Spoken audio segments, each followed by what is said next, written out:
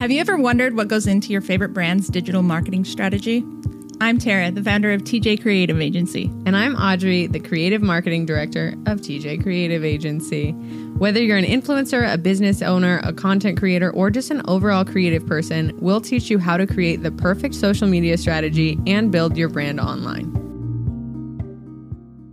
Welcome back to Social Sessions, you guys. Tara and I are here together. I feel like it's actually been, I'd say, to be honest, close to 2 months since the two of us have been on an episode together.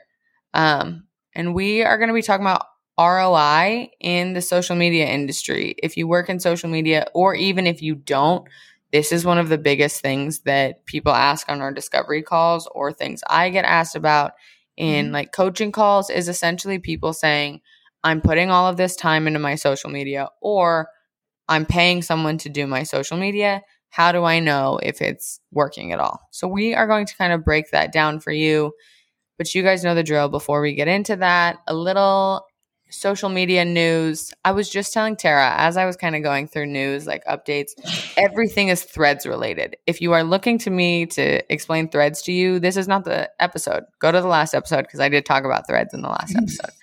But I'm not going to do it again. So I wanted to kind of do a quick glance over of the TikTok shop feed.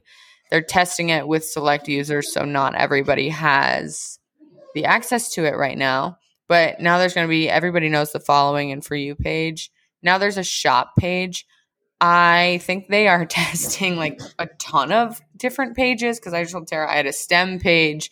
I think for a while people had a Taylor Swift Eras Tour page. Like there was just, I don't know how they are deciding this. My STEM page is gone, but I knew a few other people who got that page, and they're just like kind of throwing stuff up there. So now there's a shop page. I kind of liked the STEM page for honestly, it was actually pretty interesting. Some of the things that I learned on there, I feel like it was good for the younger generation if we had something like that. It was constantly like educating. Yeah, that's what I had. That's what I heard some other people talk about on a podcast. They were like, people are learning. And they brought it up that like other countries, some of the kids are learning on TikTok, and the US, like our kids are learning how to do like dances and make slime. Yeah. Not a bad thing. Not a bad thing. But they can sell it. Different. It's cool. Yeah. Just different stuff. Anyway, so yeah, now they're adding the shop page. We talked about a while ago that they were working on a nearby feed, which I guess they are still working at the kinks on. I think we literally talked about that maybe in like November of last year. Like it was a long time ago that we talked about that. So that's kind of what to expect with TikTok. Coming soon. Yeah. That's kind of what they're working on. I explored the shop page because I added it for a client, and obviously we were trying to find things that like fit into his niche. And there wasn't a whole lot to choose from, but it's almost like it's like a basic Amazon store, and you pick whatever falls into like your niche as a business or whatever you suggest, but it didn't look like unique. Does that make sense? Like everybody gets to pick from these things to put in their shop. Does that make sense? Yeah. So it just doesn't feel like TikTok is like the interface to shop. And maybe that's also a me situation. I don't really like shopping on my phone at all.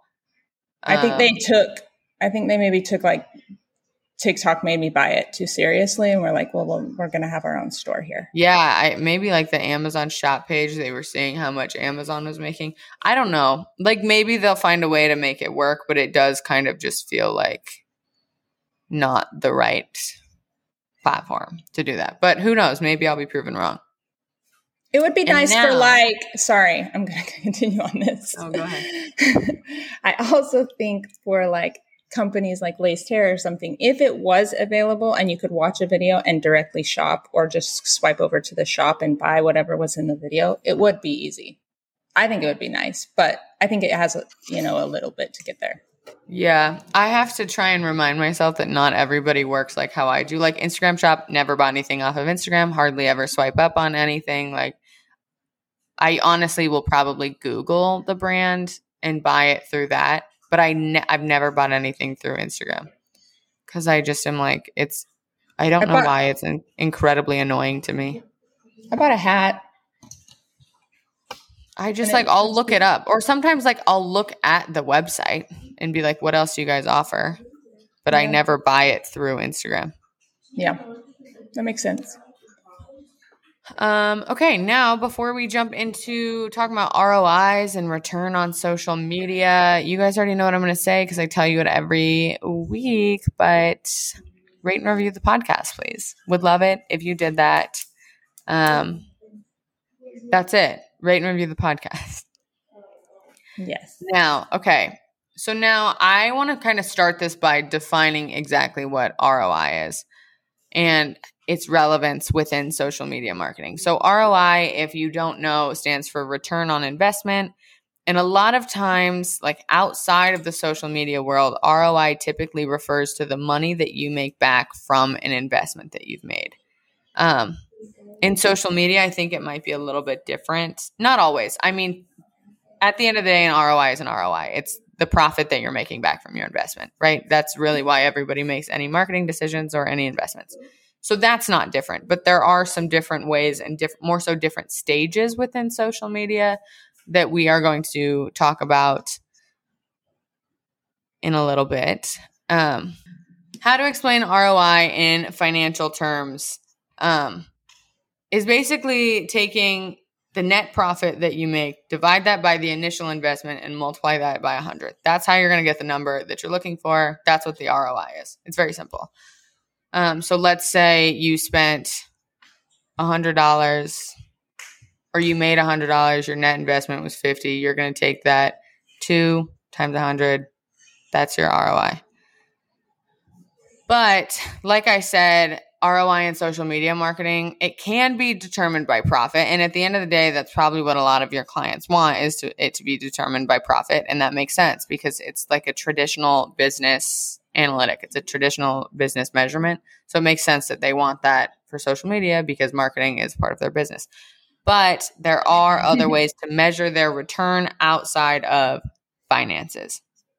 So how to do that? I'm going to take a few steps back so we know what we're trying to do. We're trying to discover the ROI, but there's a few things you need to do before you can even start, with these measurements, with these analytics.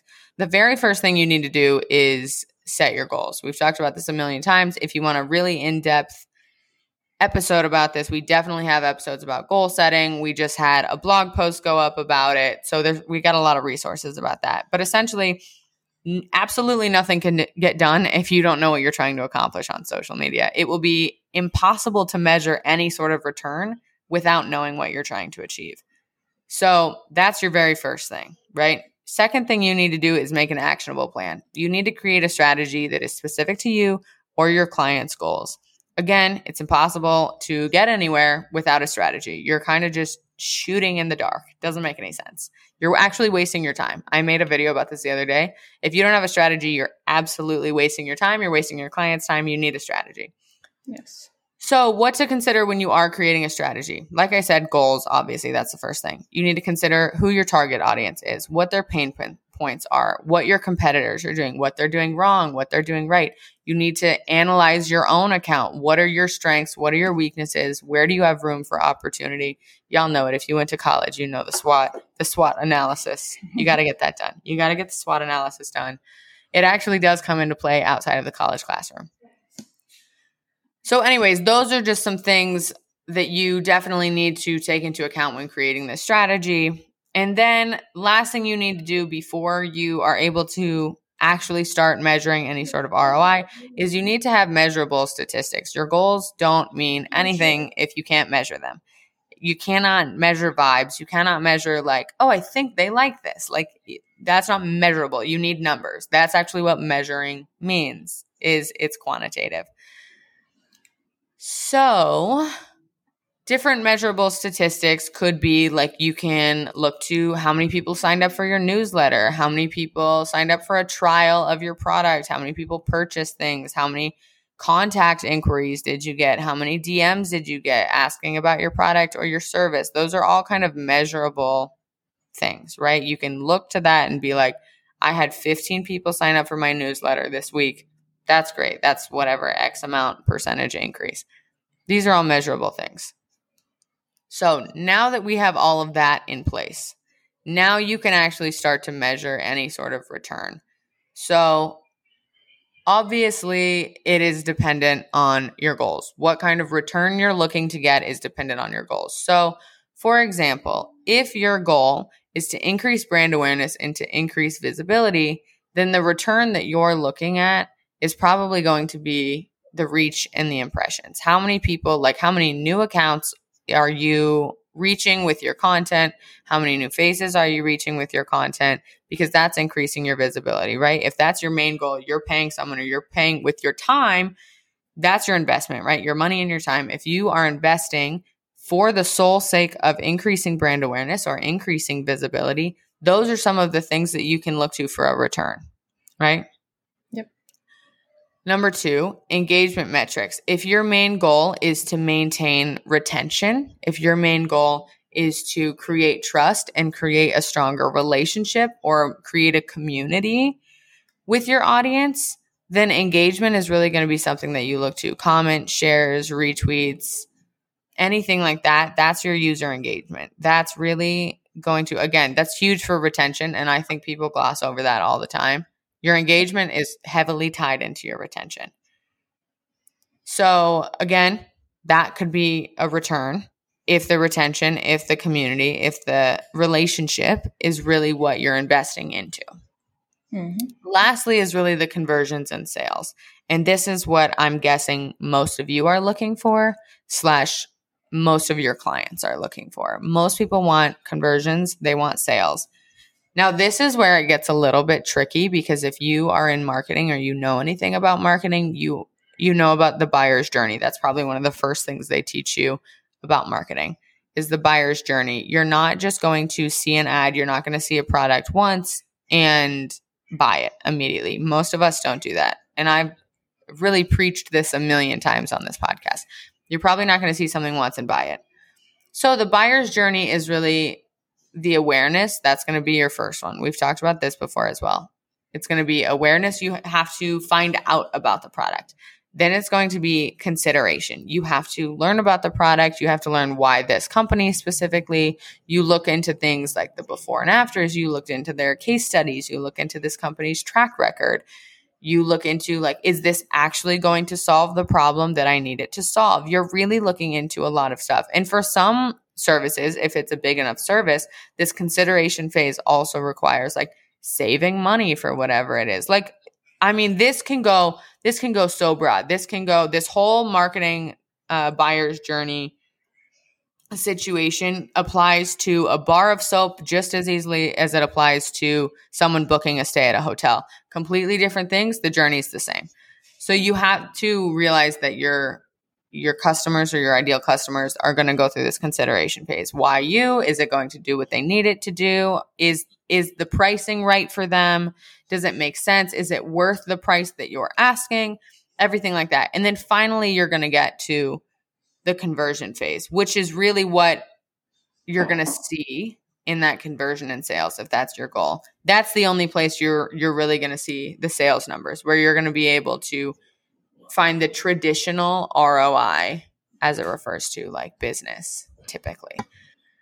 So I bring up the buyer's journey and I say all of this because there's different ways that you can measure kind of where your audience is in the buyer's journey. So if you are putting a ton of money and time, if that's your investment, if you are investing into conversions, that's your main goal. There's a few different things you can look to see if your investment is making a return. It might not be, obviously, I'm rambling, but obviously the return is the money. It's always going to be the money. The return is always going to be the money. But there's different analytics and different measurements you can look to see if you're in the right direction. Yep. That being, website clicks is a great one. Website traffic, head into your Google Analytics, see where that traffic is coming from. If it's coming from social media, then you know that you're doing something right. Website address, especially if you are a service-based product, that really tells you that people are interested and they want to see where you're at. They're interested in booking with you. They're doing a little bit of research. They're in that consideration phase. look to your DMs if you're getting more people interested, if you're getting more questions, more inquiries, things like that. Those are all, like I said, they're not the exact return that your client is looking for, but it's indication that the return is on its way. Yes, that's the perfect way to put it. So that's really the breakdown. This was really short, but Tara, do you have anything to add in on the ROI? No, I love that you really broke it down and simplified it, because that's really what it is. I think as social media managers, we get a lot of hassle trying to prove this metric or trying to prove these things to our clients. And so the way that Audrey just broke that down for you, there's ways to prove your worth and to prove it's working by just looking at the multiple, areas. It's not always as much as everybody. We have a goal, in the beginning of onboarding a client, we do a questionnaire that asks a lot of their goals, and every single client's going to answer with conversion. So that's just something you're going to have to get used to, but also just enlightening them and teaching them about the other metrics, because I think it's not that they don't value them, they just don't understand them. And so if you can explain it the way Audrey did about how these are all indications that this is going somewhere or that this is working, I think they'll respond a lot better. Yeah, exactly. It's a little bit tougher just because it's not like A equals B. It's not like a straight equation to figure it out. There's different steps to the journey. Yeah. And depending on your product, the conversion or the consideration phase might be much longer, right? Like if you were just selling a face wash at Target, there's a chance that people are going to, the consideration phase might be much lower because the barrier to entry, the price point might only be $15. And most people, I shouldn't speak for most people, but a lot of people have $15 to spare, versus if your price is like over $100, they might be a little bit more hesitant to determine if it's worth $100 to them. Yeah. And it just takes a few more times and a few more pieces of content and ways to capture them. Yeah. I think it's a great episode. I think it's super helpful for all of you, small businesses, social media managers, everyone. Yep. So that's our episode on ROI. I hope this was helpful for you guys. A really quick episode, probably the shortest episode we've put out in a while. All of the other ones have been like 45 minutes plus. This is one of those car ride commute ones. Quick episode. Listen to it while you're making content or whatever the hell you guys are doing. And we will talk to you guys next week. Thanks. Bye.